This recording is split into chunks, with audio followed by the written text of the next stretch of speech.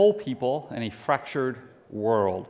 It's by Greg R. Allison. The book is essentially a theology of how we live as embodied souls that have bodies and the purpose, function of our bodies. So like the chapters, I'll just give you the chapter titles. The created body, the gendered body, the particular body, the social body, the sexual body, the son's body, the sanctified body, the blessed and disciplined body, the worshiping body, the clothed body, the suffering and healed body, the dead body, the future body. So it covers, I guess, all the bodies you can think of. But again, if you have never really entertained or considered theology of a physical life, a physical soul, so to speak, this is a good book. It has good questions in there as well. You can do it, you can read it on your own or do it with a group. Again, that's embodied by Greg R. Allison. Before we begin this morning, let's go to our Father in heaven in prayer. Holy Father, we come before you this morning on the basis of your Son, on his righteousness, on his works. And Father, we ask that you would forgive us for our sins and our trespasses, and that in doing so, you would also grant us wisdom that we so desperately need and that we seek this morning. Help us to hear your word. Help us to hear your voice this morning as we come to your word. May we be edified and sanctified and equipped by your word through the power of the Spirit so that we would glorify you through all that we would do. Help us to be focused this morning. Help us not to be distracted. Help us to give our whole selves over to you this morning. Father, also this weekend, with it being Memorial Day weekend, we ask that you would be with those families, the Gold Star families, who are remembering the loved ones that they have lost, the ones that gave their lives for this country to allow us to enjoy the freedom that we have right now to gather together as one body in this building to praise your name, to hear your word without fear of retribution, without fear of the government coming down on us or anyone else, Father. And we thank you for them. We thank you that you've blessed this nation with men and women who were willing to give their lives so that we can practice and enjoy such freedom. Be with the veterans as well, as this weekend might be a trigger for many of them. So we just ask that your Spirit would calm them and give them peace, and that for those who do not know you, that in the midst of this darkness, your word, your light would shine brightly, and that you would use the darkness to bring them to you, and that they would know the light, and they would know true peace and true rest. Father, we ask all these things for your glory, by the power of the Spirit, in the name of your Son, Jesus Christ. Amen. We spoke last week of following Jesus and what that path looked like in Mark 8:34 through 38. I mentioned how the sermons to follow would help us understand more specifically how we are to deny ourselves, take up our cross, and follow Christ. This week's sermon does that by helping us understand the need to know Scripture, better yet, to delight in Scripture. And I would say that this week is just as foundational as last week was. For following Christ and delighting in Scripture, both of those are necessary for us to do the rest of the things that we will be talking about in this sermon series well, such as prayer, worship, fellowship, stewardship, and so on. We can't do those things well if we're not following Christ and if we're not delighting in Scripture. Our text this morning is Psalm 1. So if you have not already opened up to Psalm 1, please go ahead and turn to Psalm 1. If you need a Bible, we have Bibles underneath the chairs throughout, so you can go ahead and grab one of those. If you don't have a Bible, please keep one as a gift from us to you. You can also open it up on your phone or your laptop, whatever you may have. Psalm 1 for us well, not for us, for everyone, it's a wisdom psalm. Its purpose is to teach wisdom, and it does that. But one of its other purposes that it's used for is to introduce us to the book of Psalms. For Psalm 1 paints us a picture of two paths, two ways that a person can live. And these two paths, for the remaining 149 Psalms, they are shown how you are to walk on the path of righteousness or how not to walk on the path of evil. So Psalm 1 gives us these two paths and tells us how we can know which path we are on. The idea of two ways or two paths is not hard to find in Scripture. We see this from Genesis to Revelation. We have the way of the Creator or the way of man, the way of God or the way of the devil, the way of righteousness or the way of sin.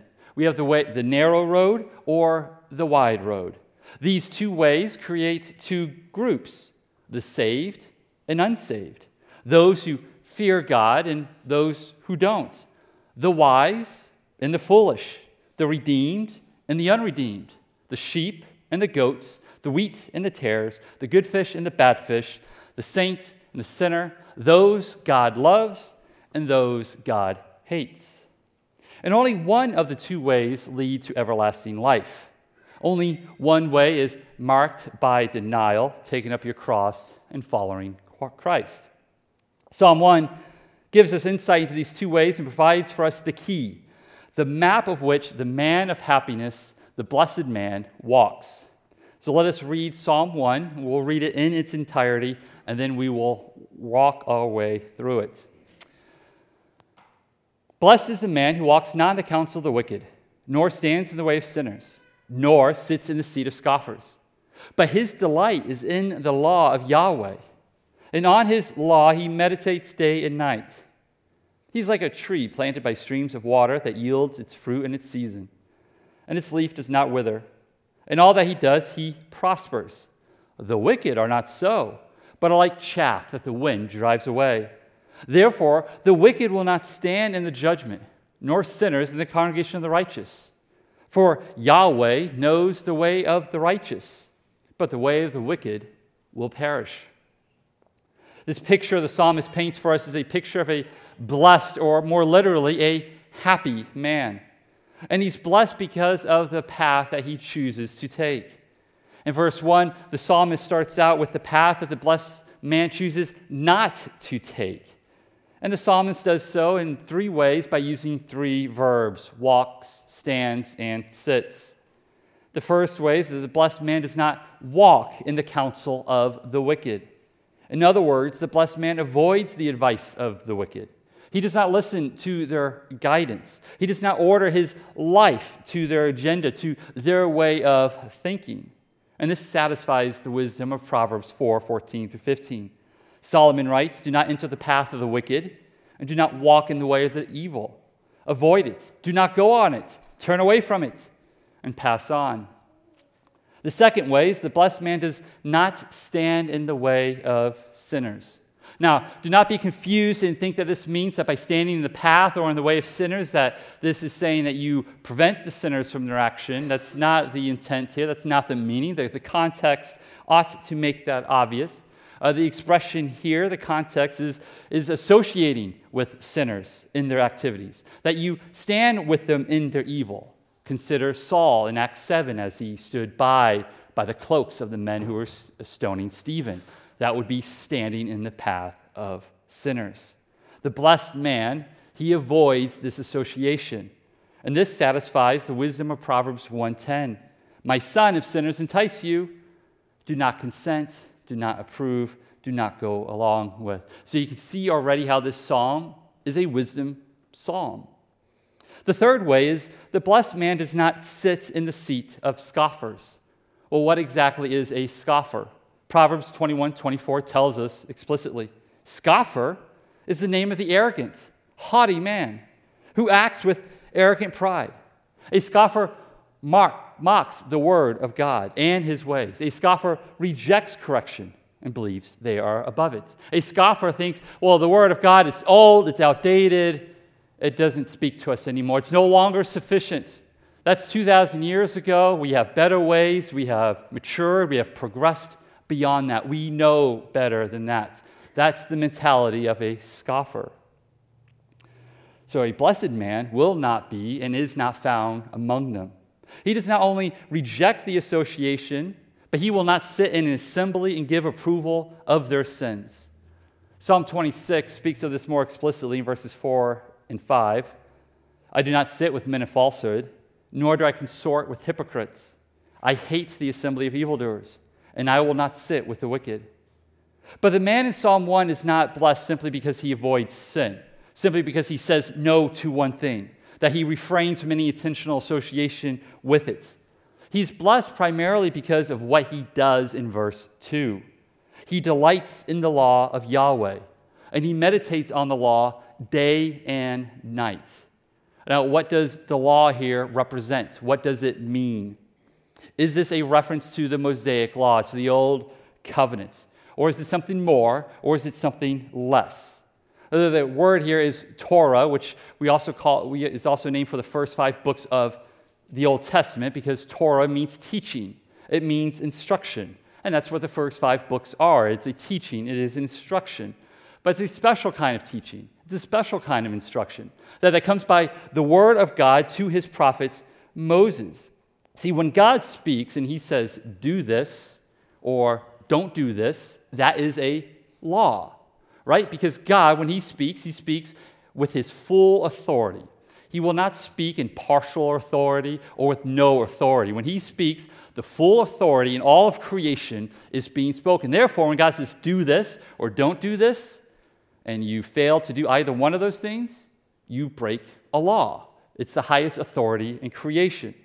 So here in Psalm 1, the law most certainly includes the law of Moses, but it's much more than the law of Moses. It's all that God has spoken. At the time that the psalmist wrote the psalm, it was all that God had revealed up until that point.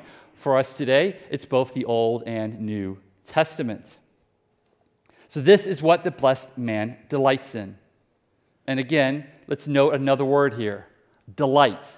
What is meant by delight? It means that he finds joy, he finds satisfaction, pleasure. He finds contentment in the word of God. When he meditates on it day and night, that's his joy, that's his satisfaction, to consider the word of God day and night. Psalm 119, verse 35 speaks of it this way: lead me in the path of your commandments, for I delight in it. Verse 97 of Psalm 119, oh, how I love your law. It is my meditation all the day. And if you read the rest of Psalm 119, you will read of the numerous blessings that come with delighting, with walking in accordance to God's word. Because there is a blessing, that's where the delight comes from. But one key thing sticks out in Psalm 119, and it is this. It is only by walking in accordance to the commandments of God, that is, obeying his word, that God is found and known. Verse 10 of Psalm 119. With my whole heart I seek you. Let me not wander from your commandments. So the implication being there, if I wander, if I disobey your word, I cannot find you. I'm seeking you with everything that I am. I want to know you. I want to see you. But I can't do that if I'm walking in disobedience. And that's the whole point of Psalm 119. That's the source, that's the joy of our delight, is God is found in his word. The psalmist in Psalm 1 goes on and paints the picture of blessing for us in verse 3. For the one who delights in the law of God is like a tree planted by streams of water. He is fruitful, does not wither, and he prospers in all that he does. A tree that is planted by water has a constant source of provision to drink from, to be strengthened from. A steady flow of provision to cause the roots to be strong and healthy. Thus, it does not wither, it does not die, and it's able to produce fruit at all times. Jeremiah uses similar imagery in Jeremiah 17, verses 5 through 8. And Jeremiah here is also showing the contrast between the wicked and the righteous.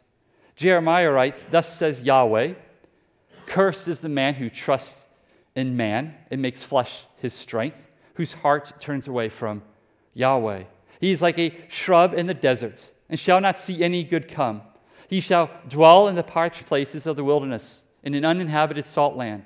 Blessed is the man who trusts in Yahweh, whose trust is Yahweh. He is like a tree planted by water, that sends out its roots by the stream, and does not fear when heat comes, for its leaves remain green, and it is not anxious in the year of drought, for it does not cease to bear fruit. The man, like the tree, is able to withstand the harshness of this world, to withstand the sufferings and tribulations that may come. He is the wise man of Matthew 7:24-27. Jesus, finishing up his Sermon on the Mount, finishes up with these words.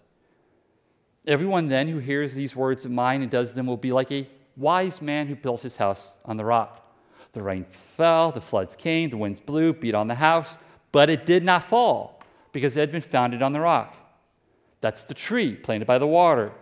Everyone who hears these words, mine does not do them, will be like a foolish man. This is like the brush that Jeremiah was talking about, who built his house on the sand. The rain fell, floods came, winds blew, beat against the house, and it fell. And great was the fall of it. But the blessed man is not just a tree that survives, that merely makes it along. The blessed man is not simply surviving in life. He is a person who is thriving in life. He is a man of prosperity. This is what the psalmist means when he says, in all that he does, he prospers. Now, we must not think that prosper means avoidance of suffering or of poverty, as many in America like to think that it is. The tree planted by the stream still endures droughts, still suffers the harsh winds, the harsh, hot, dry winds, still experiences floods. But the tree, through all of that, is able to survive. And not only able to survive, but is able to produce fruit. This verse calls to mind Joshua 1:8, where God, speaking to Joshua, says, this book of the law shall not depart from your mouth, but you shall meditate on it day and night, so that you may be careful to do according to all that is written in it. For then you will make your way prosperous, and then you will have good success. Again, prosperity here in Psalm 1 does not mean exclusively health and wealth, nor does it mean a life free of suffering and free of poverty. But the prosperity of Scripture is a prosperity that is rooted in the glory of God, for the glory of God. That whatever we do for His glory. And in that, we have a prosperity that is unending and imperishable. We must understand that prosperity or success does not automatically equal God's presence in our lives. Even the wicked will prosper at times, especially in regards to how the world understands prosperity. Here's Psalm 37:7. Be still before Yahweh, wait patiently for Him. Fret not yourself over the one who prospers in his way, over the man who carries out evil devices. At the same time, though, we do need to understand success is a gift from God, especially to those who live wisely in accordance to His ways. They will, in some form, in some measure, will receive success. We have numerous examples of people who lived this way and received blessing for it. Consider Job, Joseph, Solomon, or Hezekiah. Therefore, when we are faithful to His word, we ought to expect Him to bless us in a way that blesses us for our good, though that blessing is not always found in riches or health. At the very least, however, since we who are faithful are rooted in Christ, who is our stream of provision, the very blessing that we will get is the blessing of divine peace that transcends our circumstances and allows us to thrive and still produce fruit in a sinful and unbelieving age. Moving on to verses 4-6, the psalmist then shifts the focus from the blessing of the man who delights in the word of God to the wicked. And in this shift, he looks down the halls of time and sees the day of judgment. For the man's blessedness, the reason he's ultimately blessed is because of what happens at the end of days. The day where the wicked and the righteous will be sorted out, where they will be sifted, where they will be separated. This will be a day of blessing for him. And it will be because of his actions in verses 1 and 2. See, the man's not blessed simply because of how he lives or how God might bless him in this life, but ultimately he is blessed for how he will be judged compared to how the wicked will be judged. The wicked, they are like chaff. That is a far cry from a tree that's planted by water. Now, what exactly is chaff? Chaff is, picture a threshing floor. You have the threshing floor is where grain gets brought in. And when the grain gets brought in, it gets laid on the floor, and using threshing instruments or animals like oxen, they would walk on the grain and crush it. Then you take like a pitchfork or a winnowing fork or something similar scoop it in the grain, toss the grain up, and the wind would carry away the weightless, worthless chaff. Whereas the wheat, the part that had weight, the part that had value would fall back to the ground. That would be gathered up, put into the barn. But the chaff gets carried away by the wind. And wherever it piled up, they would take that and they would set it ablaze because it was worthless. That is chaff, and that is what the wicked are. This is imagery that John the Baptist uses to describe how Jesus will purify his people in Matthew 3:12. John the Baptist says, his winnowing fork, that's Jesus, is in his hand, and he will clear his threshing floor, gather his wheat into the barn, but the chaff he will burn with unquenchable fire. So since the wicked are like this, they will not stand in the judgment. They will not be found with the righteous, with the sheep, with the wise. Rather, they will perish. And why will they perish? Because they do not delight in the law of God. They do not delight in obedience. They do not delight in the commands of Christ. In short, they do not love God. Verse 2 is the key. Verse 2 is the narrow way. Verse 1 shows us the broad way with the wide gate. Verse 2 is the path that is less traveled. And verse 2 is the one you must take in order to stand on the day of judgment and be found in the congregation of the righteous. There is no other way. Verse 2 is it. Therefore, delight in the word of God. But what if you're sitting there and you're thinking, I struggle. I mean, I can read it, but do I really delight in the word of God? It's just so dry, and it's boring. I'm in Leviticus. I'm in Numbers. I'm in whatever book it is. I know this. I've read this 100 times, and it's just dry to my soul. Well, how do you get back to a point where you delight in Scripture? Or maybe you've just never delighted in it to begin with. What does a life look like for the person who delights in Scripture? If you're struggling with this, you need to remember first that you are a new creation in Christ. But you're not a glorified creature. Not yet. Right? We're in the already but not yet stage. We've been blessed with the new man, but we still have to take the old man and put him off and put on the new man. We still struggle with our flesh. So it will take time for you to cultivate a mindset. It will take energy and effort to develop a lifestyle that helps you keep that mindset of delighting in the Word of God day and night.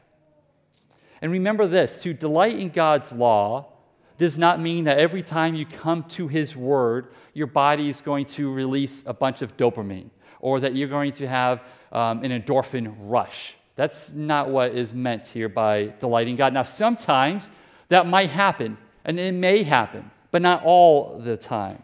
See, sometimes your flesh is going to fight you tooth and nail to read the Word of God, to get up early, and to go to Scripture. And if the flesh doesn't fight you, the devil and his demons will. And they'll use other people, they'll use other obligations in your life to get you to look away or not go or spend time in His Word.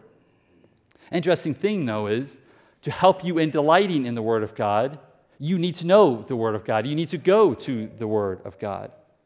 So I want you to consider these passages for memorization so that you can meditate them on them regularly to help you in this endeavor to delight in the Word of God. The first passage is a keystone verse, which I reference on the regular, Romans 12:1 and 2. Paul writes, I appeal to you, therefore, brothers, by the mercies of God, to present your bodies as a living sacrifice. In other words, as a walking sacrifice. And you do that when you go to the Word of God, right? When you wake up early and you'd rather have coffee and scroll social media, it's a small sacrifice, but still sacrifice nonetheless. You go to the Word of God. That's a small way of doing it. So present your bodies as a living sacrifice, holy and acceptable to God, which is your spiritual worship. Do not be conformed to this world, but be transformed by the renewal of your mind, that by testing you may discern what is the will of God, what is good and acceptable and perfect. When Paul says the renewal of your mind, the implication there is that your mind needs renewing, even as somebody who is saved. Like when you come to Christ, it's not like your mind is renewed to the point to where it needs to be. No, you now have the power, you now have the Spirit to engage in renewing how you think. And Paul's saying you need to do this. And part of this is by being a living sacrifice, going to his word so that you may know his will. And remember, Jesus in Matthew 7 tells us that only those who do the Father's will enter into the kingdom. So you need to know his will in order to enter into the kingdom. Psalm 119, verse 111, psalmist writes, "Your testimonies are my heritage forever, for they are the joy of my heart." Where do we get to read of the testimonies of God? In Scripture. So when we read the Word of God, we are reminded of who he is, what he has done, but especially what he has done in light of who we are as sinners, as rebels, as transgressors, fully deserving of death and damnation.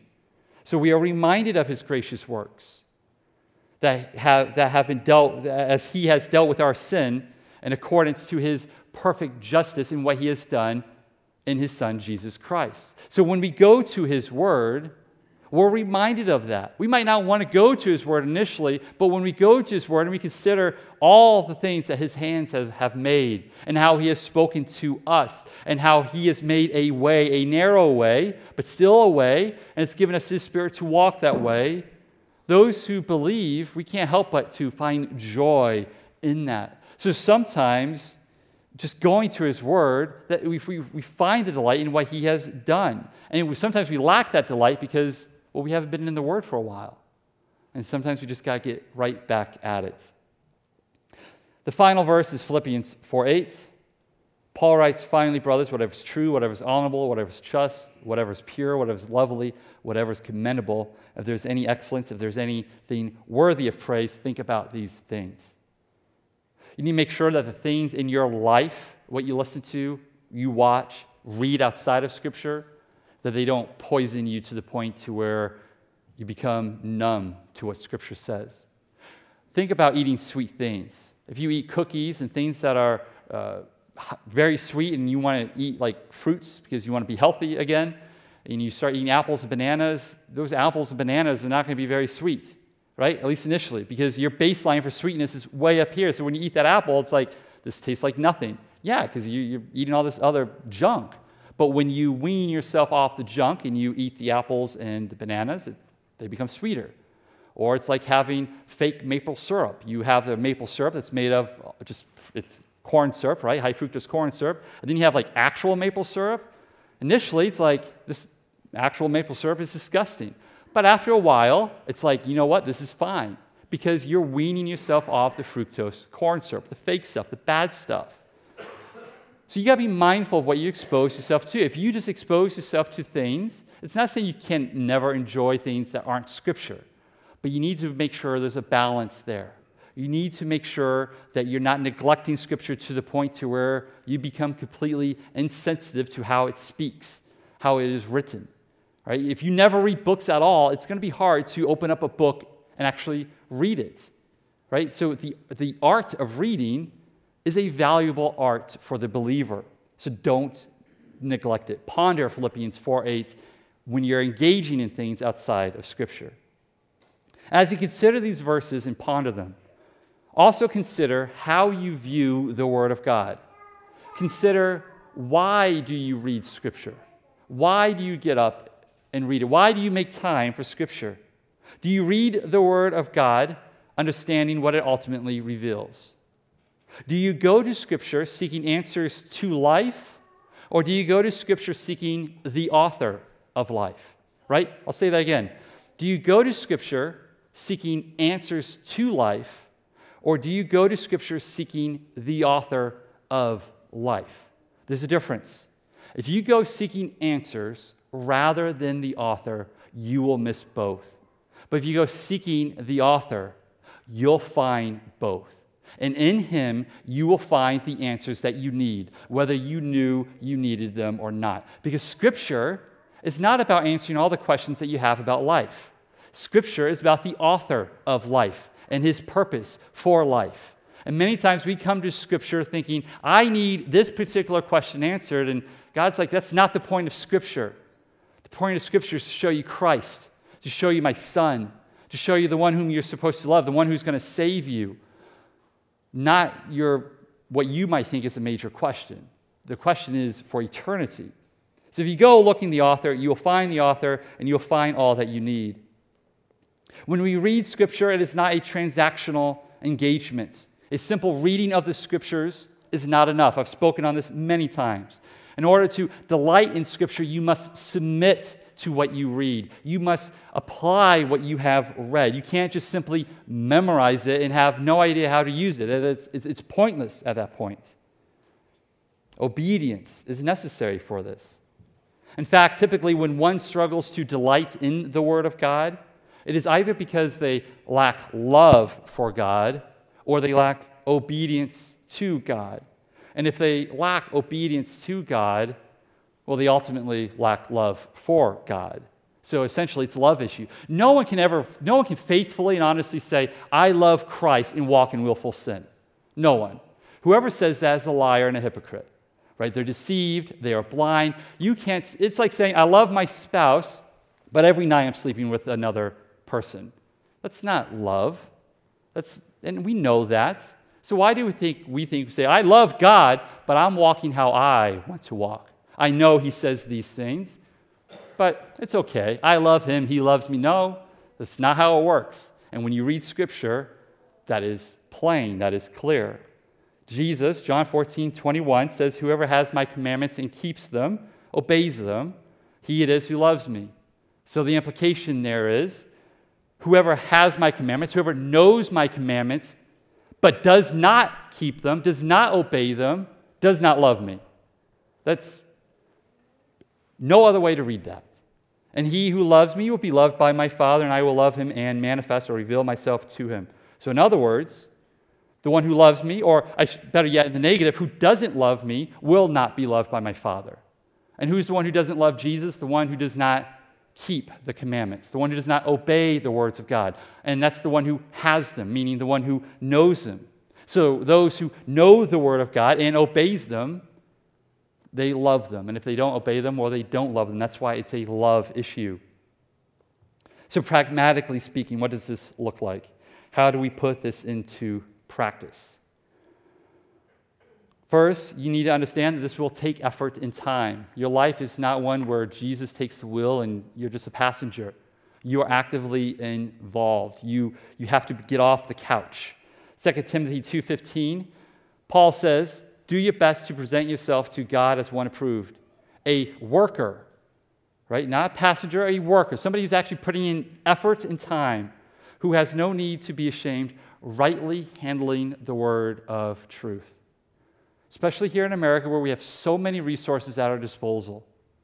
Nobody here can ever make the excuse, I was never given the tools. The tools at your hand are there are many. If anything, there are too many. 2 Timothy 1:7, Paul says, for God gave us a spirit not of fear, but of power and love and self-control. In other words, this task is doable. And don't always view self-control the negative, as in self-control is always about saying no to this. Like, if I go on a diet, it's not simply about saying no to brownies. It's also about saying yes to spinach, to broccoli. I still say no to kale, but you can say yes to some things. Self-control is not just about saying no, but it's about saying yes to the right things, to the best things, ideally. Therefore, commit yourself to reading his word daily. Stop making excuses. Get up earlier. Stay up late. Find a way. Remove the idols out of your life. If you needed more time in the day, right? If you're thinking, well, I just don't have enough time in the day. Well, if you needed more time, God would have given us longer days. He's given us 24 hours. You have all the time you need. You just need less idols in your life. You need to pray and consider how to order your life. You have the time that you need. Therefore, Mark 8:34, deny yourself. Stop putting your mind on the things of man, but put your things on God and follow Christ. Consider who you will be if you don't do this. Consider Psalm 1. Consider the consequence. What happens to the person who does not delight in the law, who does not submit themselves to the teachings of Scripture? They perish. They are like chaff. And if you're thinking, well, that's pretty negative, did you know that negative motivation is the best kind of motivation? Studies show that if you make a goal, that those who focus on the negative consequence, so if I think of, say, if I want to lose weight, and so I have a goal to hit a weight or to be healthy, however you want to measure that, right? Maybe it's not weight, maybe it's just your vital signs, blood pressure, blood sugar, all of that, right? Healthy is complex things. I don't want to narrow it down just to weight. But you want to be healthy, and you think, well, I got to do A, B, and C. The people who think about, well, if I don't do A, B, and C, then I'm going to get diabetes, I'm going to have cardiovascular disease, I'm going to die younger, my mortality rate increases. People who focus on the negative consequences are twice as likely to meet their goal and to keep that goal over time. Numerous studies show that when people focus on the negative consequences rather than purely the positive, they are more likely to meet their goals. See, if I'm just thinking on the positive, thinking, boy, I'm going to feel great, I'm going to look better, I'm going to be more confident, those people are twice as likely to fail in meeting that goal. And when you read Scripture, it kind of mimics that. Because you see over and over again, God saying, if you don't do this, this is what's going to happen. Jesus says, if you don't do this, you will be thrown out in the outer darkness, where there's weeping and gnashing of teeth. That's where the primary focus is on in Scripture. It's full of warnings, time and time again. So when you think about going to God's Word, consider, well, what will happen if I don't read it? Don't necessarily think, I should read God's Word, and then think God's going to bless me. No, think about, if I don't read God's Word, I'm going to hell. Like, if it goes that far, not for a season, but like if I continually, persistently neglect the Word of God, willfully refuse to read it, willfully refuse to obey it, Scripture paints one picture for that person. And it's at the end of Psalm 1. You will be like chaff carried away. So you can use a reading plan or not to help you in this. Reading plans might be overwhelming for some or underwhelming. Meaning 3 chapters a day just might not be enough. It might end in an awkward time and make Scripture to be more of a mindless activity sometimes, right? You open up your Bible reading plan, it says read chapters 1 to 3, you read chapters 1 to 3, you don't really give it any thought, you just check off the box and you think, well, I did my work. If that's the case, maybe abandon the Bible reading plan and just read the book as a book. Like you can read the Bible like that, where you just open it up and you read for 30, 40 minutes, maybe an hour or more, and then when your time's up, you put a bookmark and you set it down, and when you have time again to read again, you go back to it. It's okay to do that. You don't need a reading plan to validate your reading of Scripture. Or maybe you become overwhelmed because you start reading you start following a Bible reading plan. Then on day 92, you stop, and then it's day 282, and you're like, oh, I should get back into it. But you're like so far behind, you're like, so that's a lot of days to catch up on. Don't worry about it. Abandon the days, like leave them be. Cut the losses, start on that day. Whatever day it is, just start on that day. Don't just give it up. And pray that next year you will cover those days. And don't start over, right? Don't be that person who, Genesis really well because you start over your Bible reading plan 3 or 4 times in the year. And you go, well, I'm not going to do January to December. I'll do April to April, October to October. Don't do that. Just cut the losses. Start, if you want to follow a reading plan, and just start there and continue on. Use a variety of resources, right? Actual Bibles, right? They still sell them. We got some under the seat, so you can actually use an actual book. I know many of you still use that. They have Bibles online. There's nothing wrong with looking at a Bible in a digital format. It's not, the Word of God is not made holy based off of the material that you're reading. It's the truth that it contains. If you're somebody who likes to listen, you listen to audiobooks or you listen to podcasts, you got a lot of time, so you listen to things. Audio Bibles are a great option. One particular app is the Dwell Bible app. The Dwell Bible app, comes with a fee. It's like $40 a year, or you can pay for a one-time, lifetime fee, which is like $200 and so it covers like 5 or 6 years worth of subscription. Excellent app. I've been using it myself for about 4 years now. It has like 20 different voices, each with a different accent, different translations, with music in the background. It has playlists, so if you just want to hear Scripture on anxiety, you can just listen to a bunch of verses on anxiety. If you want to memorize a verse, you can have it set. It's the meditation setting. It will repeat a particular verse or verses for you or a whole chapter to help you meditate on that scripture. You can hear it over and over and over again. And you can also adjust the speed of how they're talking, slower, faster.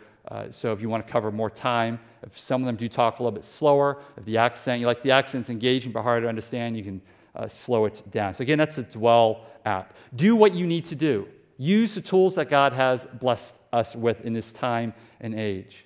The more time you spend in God's Word and the more time you spend applying it to your life, the more you will find delight in His Word. Perhaps what you need to do is read Psalm 119 and study it. Psalm 119 in itself could be a book. I mean, it's like 170-something verses. It's a lot. It's a gigantic psalm, and it would be worthy of a study. Listen to sermons and podcasts that expound and explain Scripture, helping you to see the value and worth of the whole counsel of God's Word and how it applies to life today. It's one of the purposes of preaching. We have resources listed on our website that you can go to and check out. I often share resources in other books, like in my pre-sermon email or some of the books I recommend prior to the message. Be part of the body. Right? Being part of a body is critical. And I'm not just talking about coming to Sunday mornings in church and sitting in the pews. I'm talking about being involved with life groups, serving the body, doing life with brothers and sisters in Christ. That way you'll have accountability, you'll have encouragement. And when you struggle to have delight, you can tell your life group, you can tell other people, it's been dry for me to go to the Word of God. I haven't been responding to it. I haven't really been delighting in it. It's been a struggle. Could you pray for me and help me just to get that passion back or cultivate a discipline that would allow the embers of my soul to be lit up again?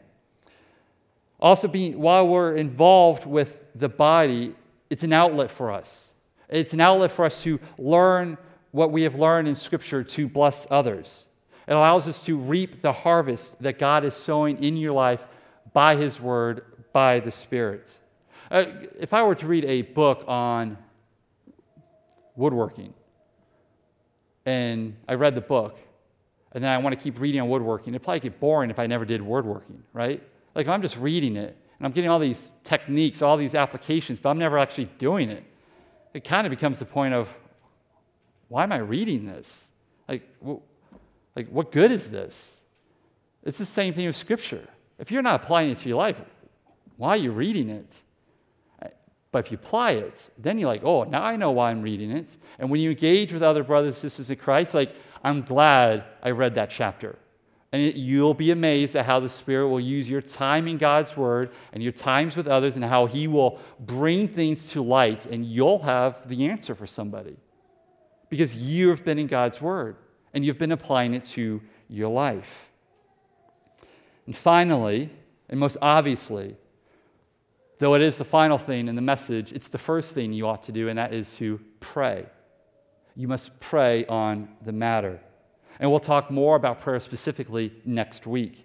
But in the meantime, ask God to help you not wander from His will, like the psalmist of 119. Ask God to help you not wander from His commandments, because prayerfully you're seeking Him, right, with your whole being. Ask Him to give you a thirst that can only be satisfied by Him through His Word. Ask Him to keep you from temptations and distractions. Ask Him to cause the Word of God to dwell within you deeply, and that you would desire it all the days of your life. And if you do go in a season of drought, a season where you haven't been in the Word, that He'll keep that fire burning for you, and He'll be faithful to you, and He'll call you back to His voice. And you ask this so that you would know Him. And in knowing Him, you make Him known. In other words, that you would glorify Him. And we do this because He is all that we desire. He is all that we need. That's where we find the good news of Christ. That's how the good news of Christ is known, and it's how we make it known, is in His Word.